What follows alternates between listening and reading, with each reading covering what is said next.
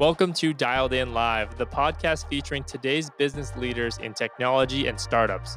This podcast is pre-recorded live on LinkedIn every Tuesday and Thursday at 3 p.m. Central.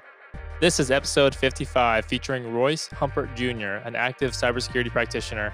It was the last episode of 2019, right before the holidays, and as such, we talked about holiday scams to look out for, social engineering, and even a hacking device called an Uber Tooth, which I'm still not sure if that's for hacking Uber drivers or something else. More on that on a future episode. There's a lot to unpack here to keep ourselves safe from cyber attacks. Hope you enjoy. As always, I'm your host, Kyle Burt, aka Catch Kyle. I'm a startup technology advisor and founder of CatchCloud.com. Let's get dialed in. What's going on? We're here with another show, Dialed In. I got Royce Humpert in here, cybersecurity practitioner. We're going to talk about today about cybersecurity scams, most particularly holiday scams. And I couldn't get live fast enough, man. You had this Apple scam call you just now. So let's trying to hit the live button fast enough. Let's talk about that one for a second. You want to go right into that one? Absolutely. Let's jump on that one. That way we can talk about that, because I've had that for the past 8 calls now from that unlisted number. So a great rule of thumb is if you don't know the number, don't pick it up. Well, in this case, it's unlisted. I've heard the voicemail come across as, this is Apple contacting you. Your iCloud and IP address have been breached. They want to have Google help you resolve the issue. Well, okay, number one, that's not going to happen. 2, absolutely not. So the last time I got this call a little earlier today, I sat there and said, what's iCloud? Who are you? And I kept janking their chain because it's fun. And I've gotten pharmacy calls. So the category of things that we're talking about is voice phishing. They're trying to record you enough to get a voice profile on you that they can use to go crack your passwords with voice systems. And that's real crucial, especially right now, because holiday times, you have a lot of people. Is that them again? I don't know. Let me see real quick. Hello?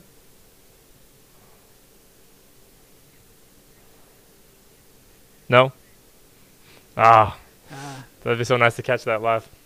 It would have been. So I like how we just jumped right into that. But give some more context here. So Royce, you were a former AVP cybersecurity for Plains Capital. Yes. Right. And I've been in technology for, I was running networks when I was 13, man. So I've been doing things with information technology since I was a teenager. So I've got over 30 years experience doing this stuff. Incredible, man. So the point of today's talk, right, we want to draw awareness to cybersecurity scams, help people become more armed with what exactly is happening here, because sometimes it might seem pretty harmless, right? But like you said, in that scam, they want you to talk back to it so that they can collect the data on your voice, right? So and they can collect those voice samples so that they could potentially use them to create a voice print.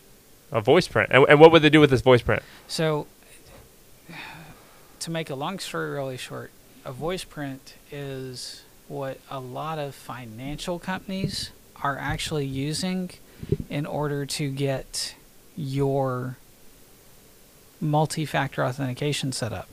They're saying, hey, this is what we're doing so that when we hear you say yes, no, or the numbers that they try to get you to say, they use those to get into that. And so it works out that way so that you understand what's going on. But you don't at the same time. So this is social engineering at its best and worst. So you have 3 categories of these guys. You have the ones that'll do it face-to-face. They'll normally have some sort of smart mic here. They'll either do it over the phone, or they'll send you an email with a number to call. And all of those work for voice phishing. All of them. And then the email phishes, we've seen the, click here to register for a entry to get a Corvette. 9 times out of 10, those kinds of emails are 100% fake. They're doing it to collect information on you so that they can then go get into whatever they want. But holidays, you're going to get ones like, oh, I'm out of town. Could you help me buy a gift card for Timmy? Okay, well, number one, there is no Timmy. And two, they're going to take that electronic card and use it to go buy something else that they can then trade in for cash and start to launder money. And that's an unfortunate real thing that happens with this. Is you need to understand that the process of cleaning money actually begins with us giving them things that they can trade. And it gets very scary with some of this stuff.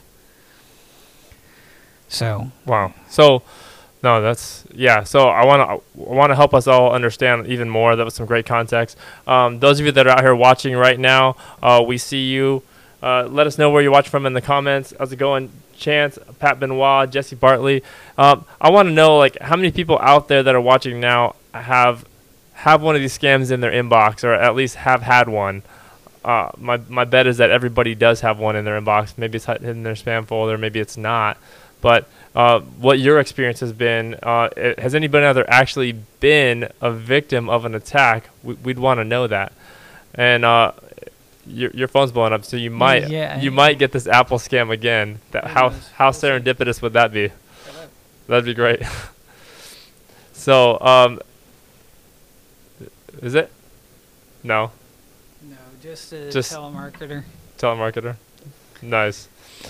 So let's go back into more of your background, into your backstory. So you said you've been in IT since, you said 13 years? Yeah. Oh, so you were 13 years old. I was 13 years old running network cable with my dad. Okay, so your dad was in the IT field. My dad was in the IT field, and we actually go one generation back beyond that to a phone company where my grandfather was actually, on my dad's side, involved in community telephone company. So we've got generations of copper, and then my daughter, she's actually going to go be a cybersecurity analyst. She's going to go to UNT. She literally just declared, and they're excited to have her because one of my former professors is like, yeah, she's sharp. So he's looking forward to having her as a student. So it's 3 generations each way. Wow. So your family has seen cybersecurity even in the telecom sense of, like, was it called black boxes or blue boxes, where you basically hack the payphones to get? So the blue box. The blue box was built. Okay. So those would literally hack the dial tones for long distance dialing. And that's really how Steve Wozniak wound up getting his name initially known. And then you've got guys like the founder of KnowBe4, Kevin Mitnick, who the big reason everybody knows who he is because of all the companies he was able to hack. And most of it, he admits, is social engineering. So, and my daughter, she wants to go be a red teamer. So that's a very hard field because they don't give you information. They expect you to break their stuff. So what's a red teamer? So red team, I know what it is, but I want to play with me here. So red teamer is going to be the person you hire to test your systems and make sure that your security implications and your layered defense stand up. Now, whenever you talk about layered defense or defense in depth, each step has to reinforce the controls that the previous layer did not. So you talk about zones of trust, zones of control, and further zones of protection. If somebody gets into your zones of control, you're pretty well done. And all of the information that you're holding on to very dearly is out there. So that's an immediate breach.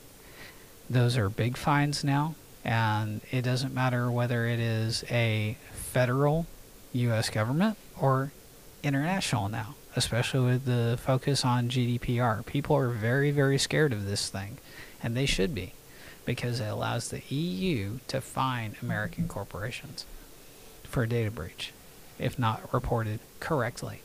Right, and besides that, it's just also setting the stage for maybe the United States to have something like that. Maybe China, maybe everyone else to get on board with that, right? So actually, we can thank California and New York for being the first two states on the books for having those kind of privacy laws. And, you know, what I need to say about GDPR so that we can actually say it's better than what our current privacy standards are is GDPR focuses on the right to be forgotten and attaching a pseudonym to information rather than an individual's actual name. Doing that privatizes the data in a way that is unmatched. So when we go to a website under GDPR, we have the right to be forgotten, meaning you guys had these cookies on us, you put these pixels on us so that you know that when we go there, you go to your site, and then we don't buy your product, and then we go to Facebook, and now you're marketing us that product on Facebook. So we have the right to opt out of that, and that's what that is. So, and GDPR operates off of the opt-in, not opt-out model. Opt-out is an American concept. Opt-in is the European concept. So you have to allow that marketing to you to happen. That's the way that works. And that's the reason why it's such a different piece of legislation compared to what we have here in the United States. Right. So in a world that we had like the utmost privacy and security, it would just completely cripple all the marketers out there. All their marketing efforts would kind of just fall flat on their face, and they would be like, we can't do anything. We can't sell your stuff. But the reason why it's not that way is because we as a society, we as a people, we don't like the friction of actually paying attention to our like we say we care about privacy and security. We could say that all day, right? Oh. But do we actually elicit that in our behavior? Perfect. Do we actually read the terms and conditions? So perfect example. I was at UNT, part of a panel discussion, and I asked, and the only person who actually read the 17-page EULA that came with his Samsung phone was like us, former AT&T. So that's the other thing about my background that you and I can get into is we know each other from AT&T, and I didn't take no as an answer a lot of times at AT&T because I knew that either A, it wasn't right, or B, there was a different way to get things done. And with cybersecurity, that's absolutely the case. You don't have to buy a firewall and a intrusion defense system. You can actually buy products that do both. And that gives you one layer of defense. Then you put antivirus on your laptops and other endpoints. And that's a great way to protect yourself. So, you know, if we're talking about home users, yeah, you have your gateway coming in from the fiber company, the cable company, the DSL router. Put a router behind that. Yes, it's going to slow you down a little bit, but it's going to give you an extra layer of protection that you don't already have. And this is sort of redundant because you and I have had this discussion, but when I think about whether or not you have a router that you can add a VPN or a intrusion defense product like Bitdefender to, that gets you into Netgear. I'm not one for quoting specific brands, but Bitdefender and Netgear have an agreement. D-Link uses a different company, and Belkin, who makes Linksys, has a different setup. And then Norton has finally dropped their own router. So there's 4 solid choices. But, you know, for me, I'm a Netgear user. I have a lot of Apple stuff. I've got a lot of Windows stuff. I've got some Linux stuff stacked behind it. But it's a Netgear router that does not have standard firmware. So the more advanced guys in the crowd know what I'm talking about. However, I'm not going to say exactly which alternate firmware I have on my device because it's been out of warranty for about a year. So I figured, okay, now it's time to go really play. But, you know, those are the things that matter. And then let's get into this scam scenario. So if you're walking around hearing the bell ringing, check the kettle. What do you mean check the kettle? Check the kettle. Does the kettle have a plastic lid with a T in the center? Those are the actual people collecting for Salvation Army. Okay? If it's just an open kettle, double check their apron. Make sure it's a real Salvation Army apron. Otherwise, it's just like giving $5 to the panhandler at the street corner. I got to be honest. That's something I never saw. I didn't see that coming from you just now. That's a scam. That's a physical security scam. Because what's the likelihood you get your wallet out, you start putting the money towards him, and he grabs your wallet and runs? You just lost your credit card, your ID, anything else that was in your wallet. And man, guaranteed this has happened in downtown Dallas. Not to me, but it has happened. I actually had somebody tell me about it. So, wow. So what about these gift card scams, right? Because Yeah. like that's so like when I think of holiday scams, and you can steer me clear here, but I'm thinking of the things that I've seen. Like I've seen some of my customers actually fall for the gift card scam. We've implemented things such as a Mimecast or a Proofpoint, right, to kind of it doesn't stop that, but it does in a way help us with user awareness, right? Yeah. But I'm thinking of like the gift card scams, the CEO fraud, and the click this UPS link. Oh, right. Good Lord. Your package is here. Now we have to give the education vendors KnowBe4, Proofpoint, their day in court, if you will, because they are putting out campaigns to try to educate users about that stuff. Okay? So, number one, check the email address it's from. If it's an email you know and you still think it's fishy, reach out to the person who sent it. Make sure that they truly sent it. If they didn't, then their email box got hacked and then they're a distribution point. That's not fair to them, but hey, at least you know what happened. Right, or if you, just picking out a random company, if you work for Coca-Cola and the domain says Cora-Cola, they changed one letter on the domain, right? So yeah. How hard is it to register a domain name? It's not. It's 5-6 minutes. You're good to go. And the likelihood that you're going to get caught with the scam before the provider who sold you to the domain is going to really catch you is so low, it's not even funny. I mean, most of these email scams are done and gone in 45 minutes. Wow. Isn't that scary? That is scary. 45 minutes. That's scary. On that point of like the domain alterations, I mean that's why a lot of the bigger brands, like you'll see them buying up like the misspellings of their domains. They'll try to buy as many as they can. Yeah. And one of the reasons why domain squatting is now such a big business is because these people will first buy a domain and try to sell it for 10 grand. If they don't sell it for 10 grand, they'll launch their scam. That's the scarier part. That's the real thing that worries me is these guys are not going to quit. They're going to come at it from every direction that they can as legitimately as possible first, and then if they can't get it that way, they're going to get your customers and get your dollars that way. And that ruins your brand, and they're gone. It's so hard to track these guys down when they get done. Wow. So could you tell us a story, like change everyone's name to John and Sally, right? Just tell us a real story of kind of the craziest thing that you can remember right now that you've seen, like scam wise or whatever comes to your mind right now. Okay, so there's one that I have, and we'll call the individual Ray. Okay, so Ray clicks on this email and calls me and says, "I think I screwed up."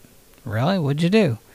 Well, I clicked on this email that said it was from Fjord. Why are you getting an email from Fjord? Well, he said this was important. What happened when you opened it? This great big pop-up came up on my screen asking for my user ID and password. Okay.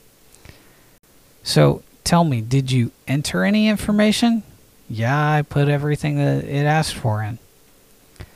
So not even 10 seconds later do we start seeing hits on routers. So you know which company I'm talking about where this happened at this point. I think I do. Yeah. And so we shut down the access to that account on those routers. Okay, great. About a week later, there's a massive dictionary attack on a brand new router. I mean, ridiculous. So what is a dictionary attack? Dictionary attack is where they take an account and start slamming every password they have in a dictionary against it, and they do it so fast that account lockout can't happen. They just keep hammering and hammering and hammering. So your normal 3 and done protocol can't even kick in because they're still going so fast. And so with a device like a router, it's not necessarily going to immediately kick that out. It takes configurations and gold standard files for that to happen. But what did happen is they had a brand new router that they had to shut down. Totally shut down external access to, bring it down, put it back into production 2 weeks later. And, you know, those are things that stopped people getting services they needed just because somebody gave credentials that they shouldn't have given. Now, if Ray had been smart and said, this doesn't sound like this is right, and not clicked on the email, that wouldn't have been the case. But it was a case where Ray gave something up, and it unfortunately cost quite a bit. Because that router was down for a total of a month. And it should have been deployed 30 days prior. Yeah, and in that case, like that specific router, it's not like it's easily replaceable. No, we're talking about a piece of equipment that it's not millions, but it's definitely up there. It's a few $100,000. Yeah, like that happens. You can't just go to Best Buy and pick one up off the shelf. No, it's not like the $130 Netgear that I'm talking about before. This is the major enterprise level equipment. And when you pull those down, format them, and do everything you need to, pre-production test, by the time you get to launching it, you do have about $800,000 in sunk cost in getting that thing out the door and into production for a customer to use. So that's a scary principle right there too, because you have to account for all the man hours that were put into testing it and making sure it was good. You have to account for its cost. You have to account for the software development that went into it. There's a lot of different things that go into this. That's actually a good point to talk and change to the voice phishing a little bit more thoroughly, because when you talk about voice phishing, you get it from a government scenario, you get it from nonprofit scenario, you get it from companies like Apple, Google, Microsoft.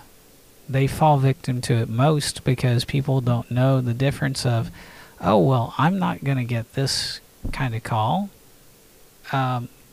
So let's be real clear. The IRS isn't going to call you first. They're going to send you a letter And then if you don't respond to the letter, then there's going to be an agent who comes. They will not call you. FBI, do the same thing. Your local police, they will come to your door, but they will come with a warrant.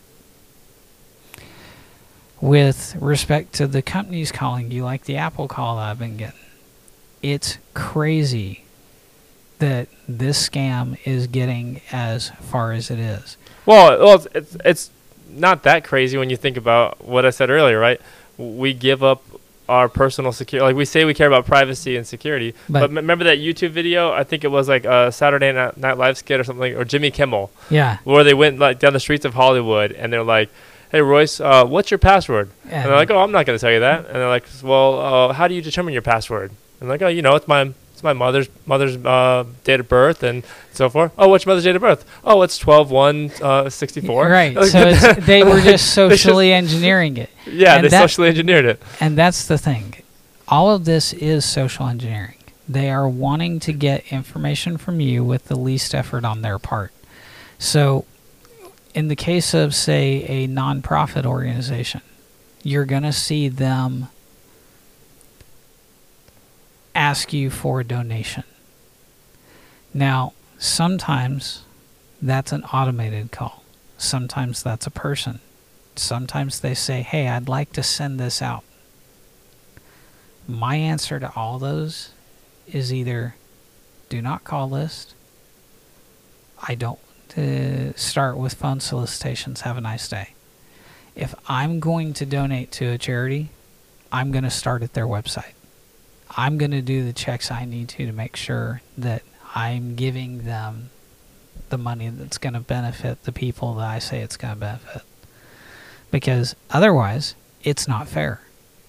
And that's a real thing for me. It makes a lot of difference when I look at this and say, this is important. So, where's that money going?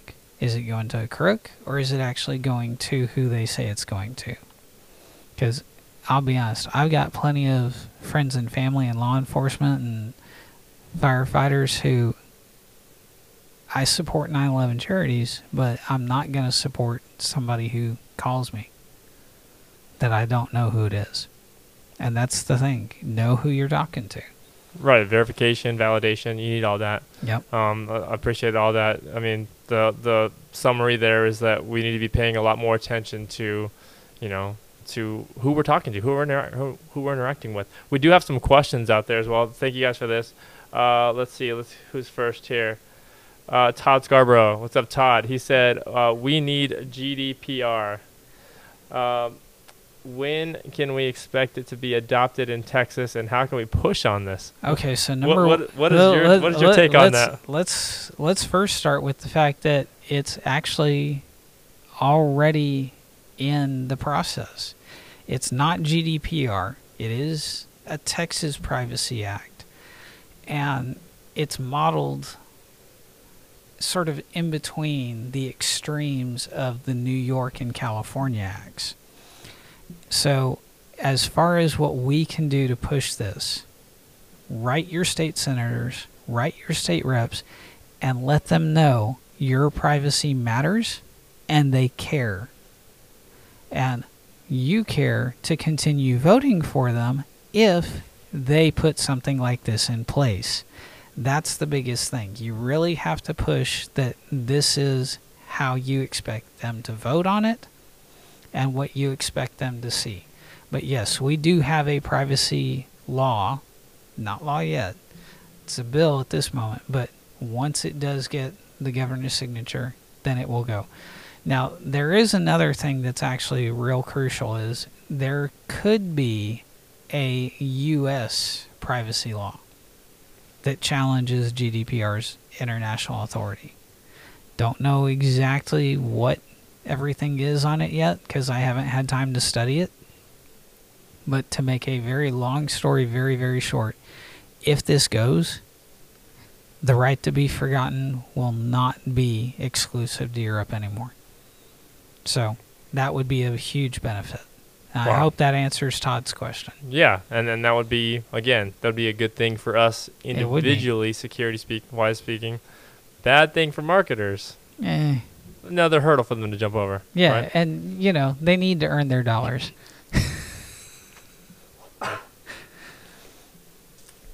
All right, so the next question, thanks for that, Todd. The next question, Rama said, OlympicFitness.com is a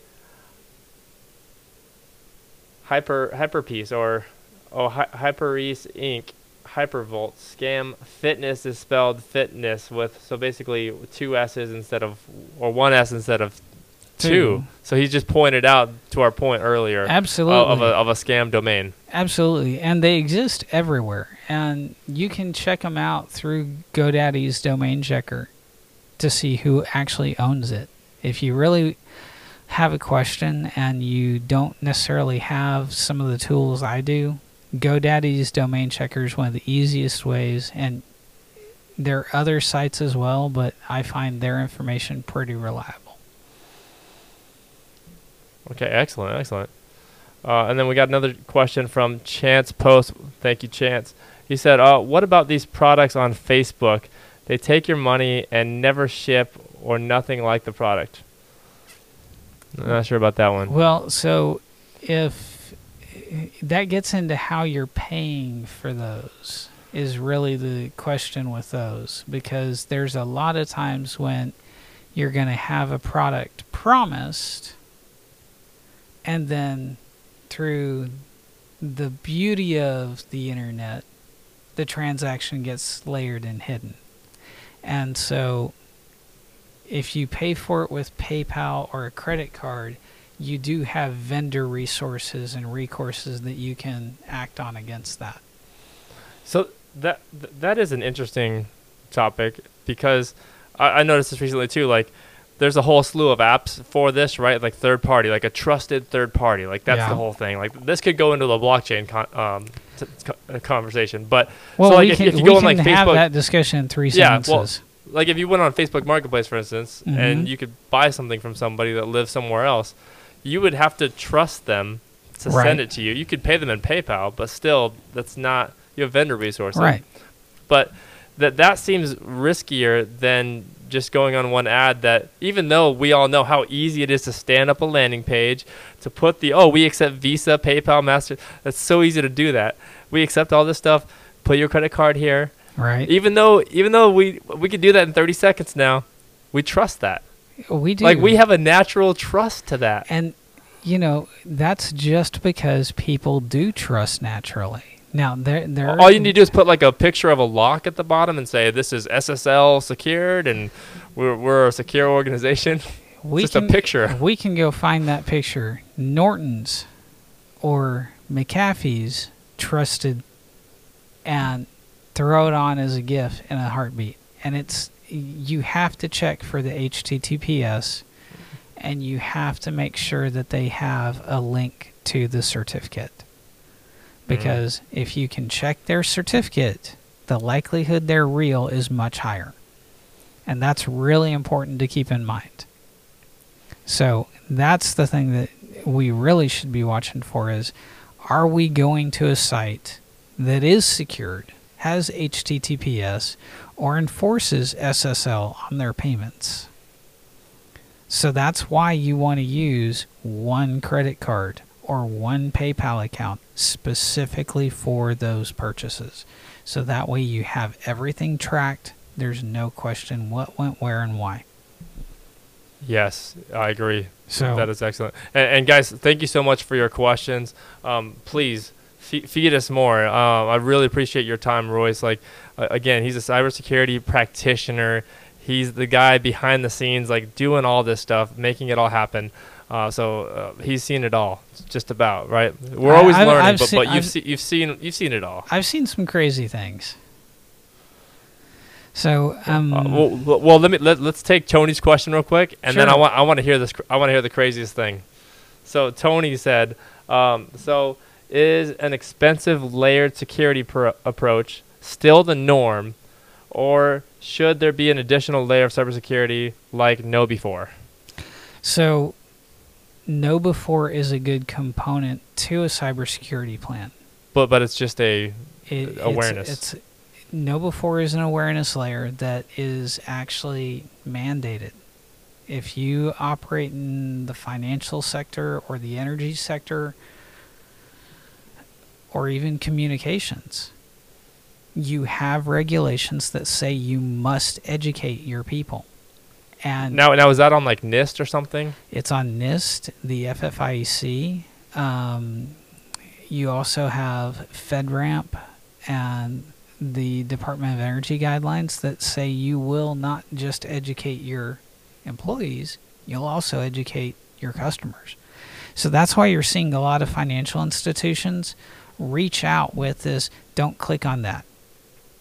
Look at this email and make sure that you understand what's wrong about it.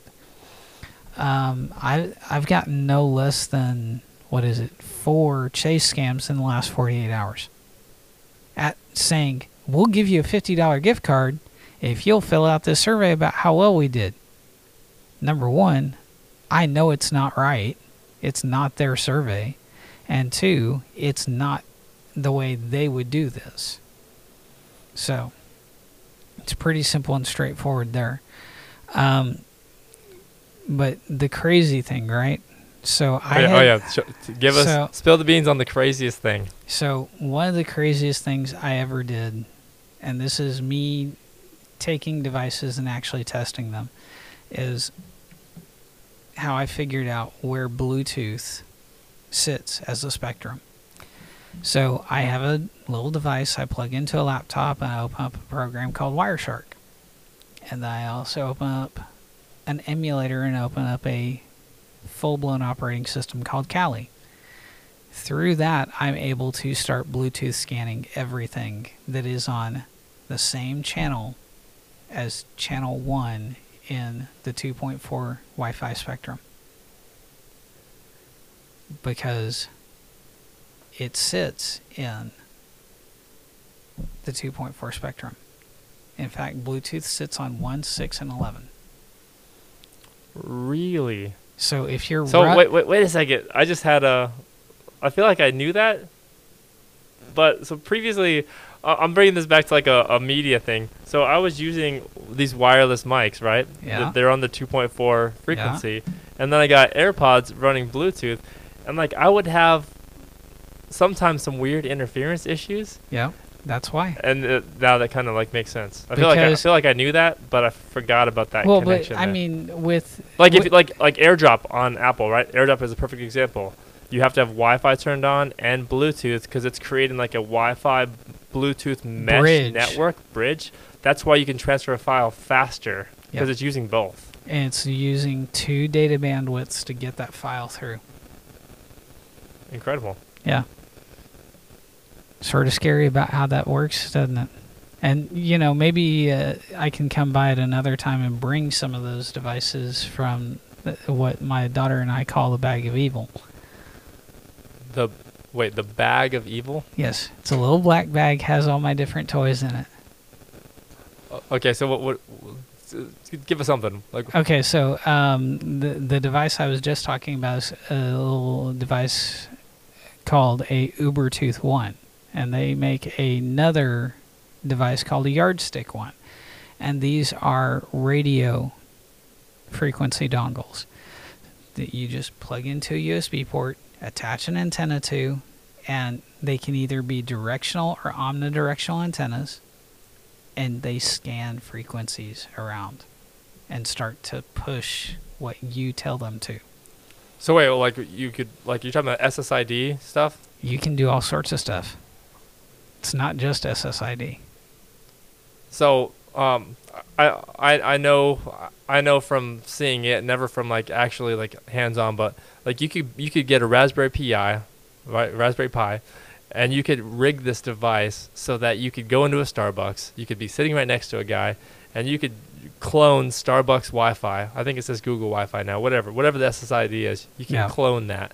Oh yeah. Get them to join yours, and then basically create fake looking sites that they look real but they're fake sites. No, And- you can do an even better man in the middle. You can let them go exactly where they need to go and capture their credentials.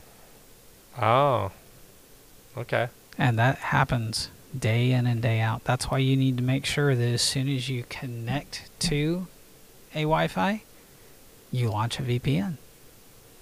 Like every time, hands down, you launch a VPN. Never, if you're connecting to a Wi-Fi public and you're not launching a VPN, you're putting yourself at risk. Okay, so what about these co-working places, right? More and more people Same are deal. working at co-working places. Don't And care. like we're sharing the Wi-Fi, even though it could be called Wi-Fi secure, but we're sharing the Wi-Fi with I'm launching a everyone here. VPN. If I'm sitting down in that workspace, I'm launching a VPN. Period. I'm not taking the time to think, oh, can I? No, there is no trust. It is launch the VPN. So right behind you back here, there's an Ethernet jack, right? It's Yeah. going into a shared LAN basically. So Mhm. even that you launch a VPN. Doesn't matter. If I know the network is shared and I can't truly trace every connection physically on my own, VPN. So that way I protect and encrypt my data. Because what happens when you launch the VPN? Everything that is on there is useless to the hacker because they can't decrypt it. And then I throw insult to injury and I run 2 VPNs on top of each other. Whoa, it's 2 VPN? How does that work? So I'm using a VPN right now to be able to make this show Right. go live, in the sense that my VPN is aggregating 3 separate networks into one. Right. It's called Speedify, Right. but it's also a VPN right. just by nature, because that's how it's doing it. Right. But how do you launch a VPN on top of a VPN on like an iPad? So you would launch your VPN like, say, Nord or private internet access, and then you would launch your Stream VPN so that these connections are encrypted, and then within the tunnel, they have an extra layer. Sort of like throwing a blanket on top of a key. Wow. So I guess that goes back to like one of the biggest things in cybersecurity is like, I mean, there is no 100% secure. No, There's just our house is the most heavily guarded house on the block for now. for now. And that's the thing. Scott Schober says this best whenever he gives a talk, is it's not if you will be hacked, it's when. And Scott Schober is a guy who I follow because he has been hacked again and again and again. And, you know, when you go into this industry, you sort of say, okay, I'm putting a target on myself. Have I been hacked? Yeah. And have I enjoyed fixing things? No, but it's what launched this passion for me to become a cybersecurity professional, because I realized how hard it was for me to fix it. So I'm going to do what I can to help stop others from having to fix it. So that's the way I tend to look at it, is we are in this together, and my expertise benefits those who I get to share it with. Yeah, no, I like that. I heard a gentleman speak at I think it was Data Center World 2016. Mhm. I've quoted him a couple times, and I've given him credit for it. So now I'm just taking the quote now. He said there are 2 types of devices that exist in the world: those that have been hacked, and those that we don't yet know have been hacked. That's right. He's 100% correct in that. And I do believe that you're talking about Ed Amoroso. Yes, that's him. Now, you know, I'm very thankful for Dr. Amoroso's mentoring and tutelage he gave me at AT&T, as brief as it was. He also helped me get in line with one of his people and got some much more direct mentoring when I went and got my master's in cybersecurity. So I'm very thankful to the cybersecurity leadership at AT&T and how they really helped keep my path going the right direction. Yeah, you know, I could agree with that. You know, you could knock on AT&T a lot just because they're a big company. They're easy to make fun of, but you know, like internally, like their training programs, I mean, they are incredibly good. I mean, they are. You cannot knock that. and a lot of the people there, they're great, amazing people. Absolutely. But just as with any large corporation, the larger you are, the more red tape there is, the harder it is to get stuff done. Absolutely. And that's why people are able to poke fun at them, because the customer experience may not be as best as a startup, but they do the best that they can. Well, and because they're maintaining a global network, it's not easy for them to detect everything. But they bought Alien Vault to rebuild their cybersecurity brand, and they've done a fantastic job. And so you said, just to interject here, you said the global network, right? So I remember when I went there, when I was there 2016, the last stat I heard was like 102 petabytes per day. That's probably way overpassed now. We're into like zettabytes probably now. Yes. How many? Do you know the stat on like estimated of how much AT&T alone sees? No, because you had to really ramp that up when you include the fact that they now own and run the HBO Time Warner network too. Oh, you got to think about all that encrypted data that goes through HBO Go. Yeah, so now it's just like it's basically now like phenomenal. Probably 100x of what it was. If it was 102 petabytes before, it's now we're into like 1.2 something zettabytes or whatever. Exactly, and it's only going to continue to grow. That's the thing. We are in a media hungry world, and the hackers know that, and they take advantage of it. Oh, you want to see the Star Wars movie for free? Here you go. And it's not, but they now have your information. The thing that you got to appreciate and both hate at the same time, because that's me. Like, I appreciate the business case here. I also hate it. Like, hey, we control the transport that delivers the content, and now we control the content. Yeah. So back, like, what was it, like 1970s or so, AT&T had the whole monopoly, right? They got broken up, and now here we are again. Basically, essentially, we're close to that again. You have 7 major companies that control it all in the U.S., okay? Right. That's way better than one, okay? That's true.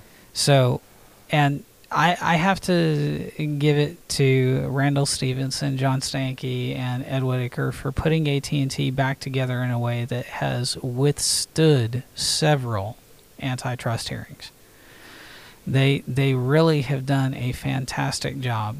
But, it's people like you and people like Gary Vaynerchuk and Michaela Alexis who stand out there and create their own content, invite people who they trust as experts, which I appreciate. Thank you for getting me on here.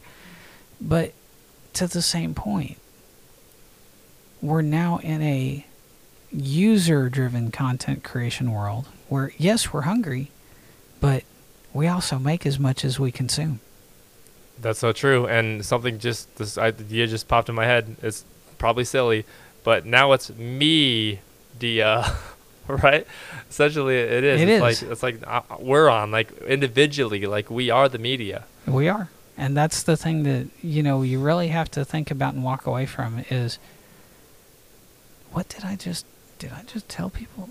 Oh, and, we've talked about this. I give presentations for free to senior citizens in high schools to help educate the students and the seniors about these threats and these risks and how do you combat this stuff. The easiest thing is you validate, verify, and identify who you trust.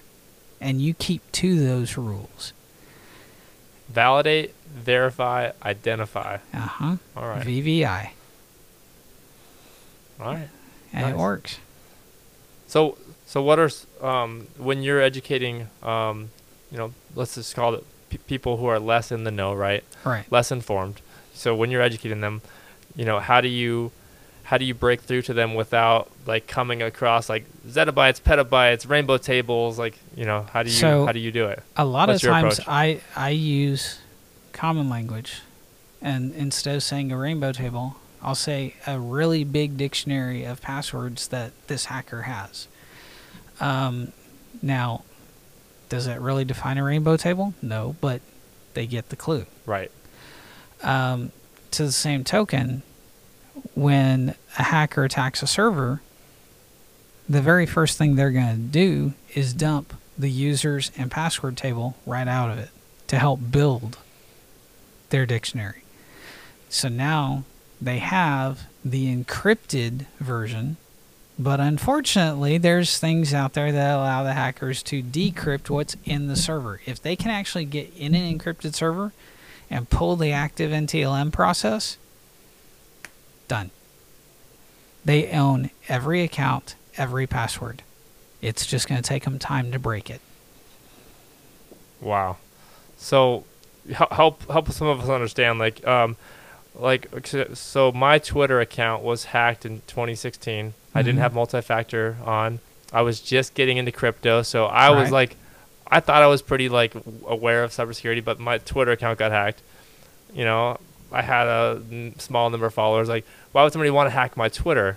So the average person, why would somebody want to hack my Twitter? I know the answer, but why?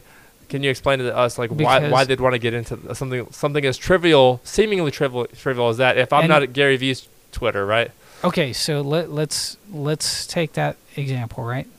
If somebody wanted to post a malicious link on Gary Vee's Twitter, hacking that Twitter is the easiest way to do it. They drop the link. They get how many ever clicks he gets till it gets removed. So those people now have fallen prey to the hacker and the scam. So if somebody were to hack my Twitter or my LinkedIn and then start throwing posts, they would know that I've got a group of connections who would probably click on it. And so it's not about just hacking you, it's about hacking the people you know and building a larger pool of victims, because that's when you really have to deal with the way those things happen.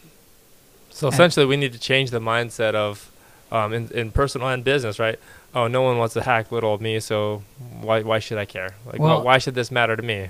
You've seen, and I know you've seen the image on LinkedIn, the guy who is going for a cybersecurity budget and they're pushing pennies at him before the breach, then after, that's a stack of hundreds. Okay, we have to lose the mindset that we can only afford security after a breach. The expense of cybersecurity helps us avoid the expense of fines and judgments and insurance premiums. Right, in some of these industries like financial, legal, healthcare, health records, like if you get one little breach, you got to notify all of your customers that we've been breached. And you get charged per record. Yeah, for 20 years in some cases. So that is personal brand damage. I mean that's huge brand damage. Long brand damage, right? Oh yeah. It's crazy. But that's the thing that as we close down, it's cybersecurity protects your company, protects you, protects your customers. But in a larger standpoint, it protects the brand in a way that is immeasurable, because you can say, this is what we were able to detect and stop before it became an issue. That helps uplift your brand over somebody else who maybe had a breach 2 days earlier. You're never going to stop all of them. It's just not going to happen. These guys come at you all day, every day, and they're going to do little things to see how far they can get each direction. If they get caught, they'll stop, they'll wait, and they'll be patient, and then they'll find the next opportunity to come at you. When they do, it could be a few dollars, it could be a few hundred, or it could be millions. It's still going to wind up being a lot more expensive to deal with the breach afterwards than ponying up good defenses prior. Defense in depth is the name of the game. The more layers you have to your onion, the better you are. So. Very well said, Royce. Well, as we're wrapping up, I know you had a limited time here. So floor is yours. Anything you missed, anything that top of the mind that you wanted to get out. No, I think we've covered a lot of things, and as usual, whenever we talk, I'm always willing to come back and do more and make sure that I have some of the more nefarious devices with me to show off next time, so that way we can talk about those. That would be super, super cool. All right. What would you call it? An Uber wand? Is that like hacks an Uber driver?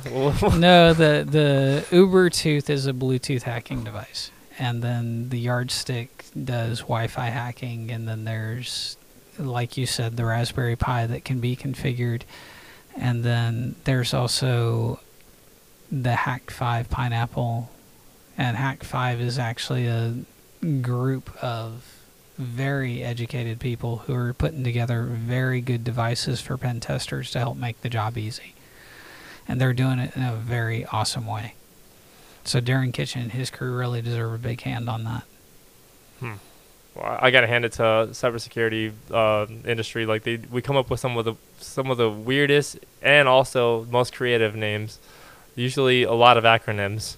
But we live in acronym land in technology anyway, so. Well, but that's really where they depend on guys like us to help bring it from an acronym to something they understand. From an acronym to an actual business outcome. Absolutely. Right. Can you state the case? Can you give me a reason why it's going to cost so much? And is it going to be worth every dollar of protection we're putting forward? And sometimes we don't know. No. But we just take our best guess. Yep. We do, and that's one of the reasons why I'm glad you're doing this, because this makes it a lot easier for us to build that case. Well, absolutely, man. I appreciate your time today. Just closing us out, any resource that you use personally or professionally that you would mind sharing with us, either that's an app, a book, a website, a group? So there's a lot of publications from EC Council. There's a lot from ISC Square. And those both give you a lot of information about what's coming down the pipe and what's been detected, what could give heads up about what could be done to protect things. Is that a website? Is that an actionable thing that people can do? Like one actionable thing they could do? You can go out to the EC Council and see general recommendations. Is that eccouncil.com? I think it's .org. Okay, I'll look it up and add it to the feed here. Trying to make sure that we leave everyone with at least one actionable CTA that would provide value to them. Well, so the biggest value add that I have seen when I've worked with people in a residential scenario is just making sure they stack their own router behind that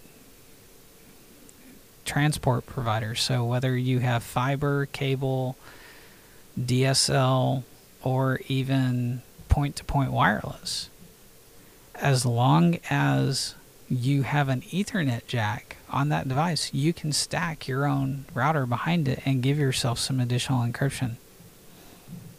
And it's only as much as you want to spend. I mean, there are routers that cost $400 or $500 and from Netgear, and they're worth it. Or you can get a Netgear Nighthawk, what is it, X5 for like, what, $120, I think?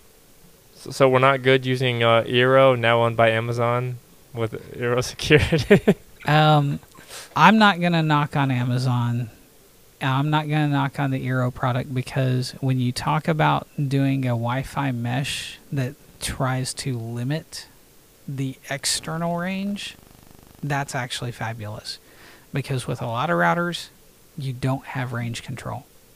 You have power control, which controls range, but you don't really have range control with truly directional antennas.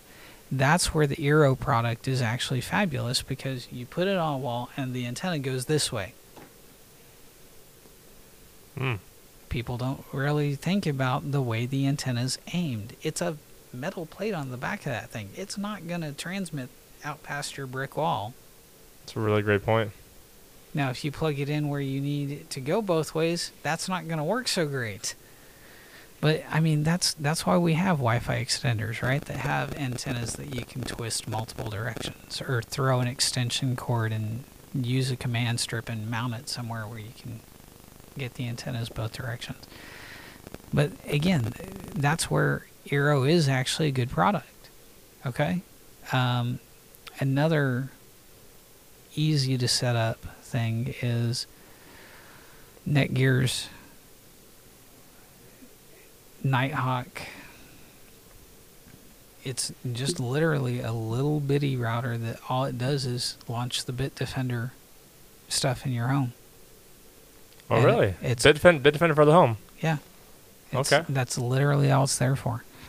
And for those McAfee has another one too. Bitdefender is an antivirus, anti-malware, essentially, but it's one of the good ones. Yeah. McAfee has one. Norton has one. But Bitdefender gets a lot of knowledge points because they've built a very clean, very fast product, and they run one of the better, we're going to call a Pew Pew map because it looks exactly like War Games out of the 80s with Matthew Broderick, okay?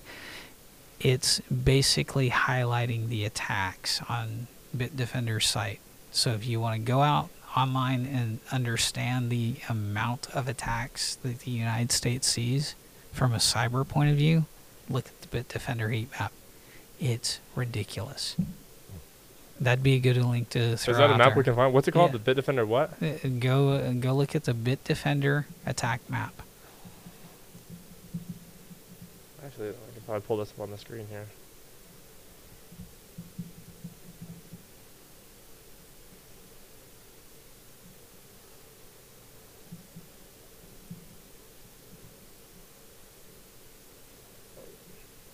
Bitdefender threat map. There you go. Okay. There we go. I'm going to send this out there. Oh, man. That's pretty cool. And that's one that is actually on one of my computers 24/7.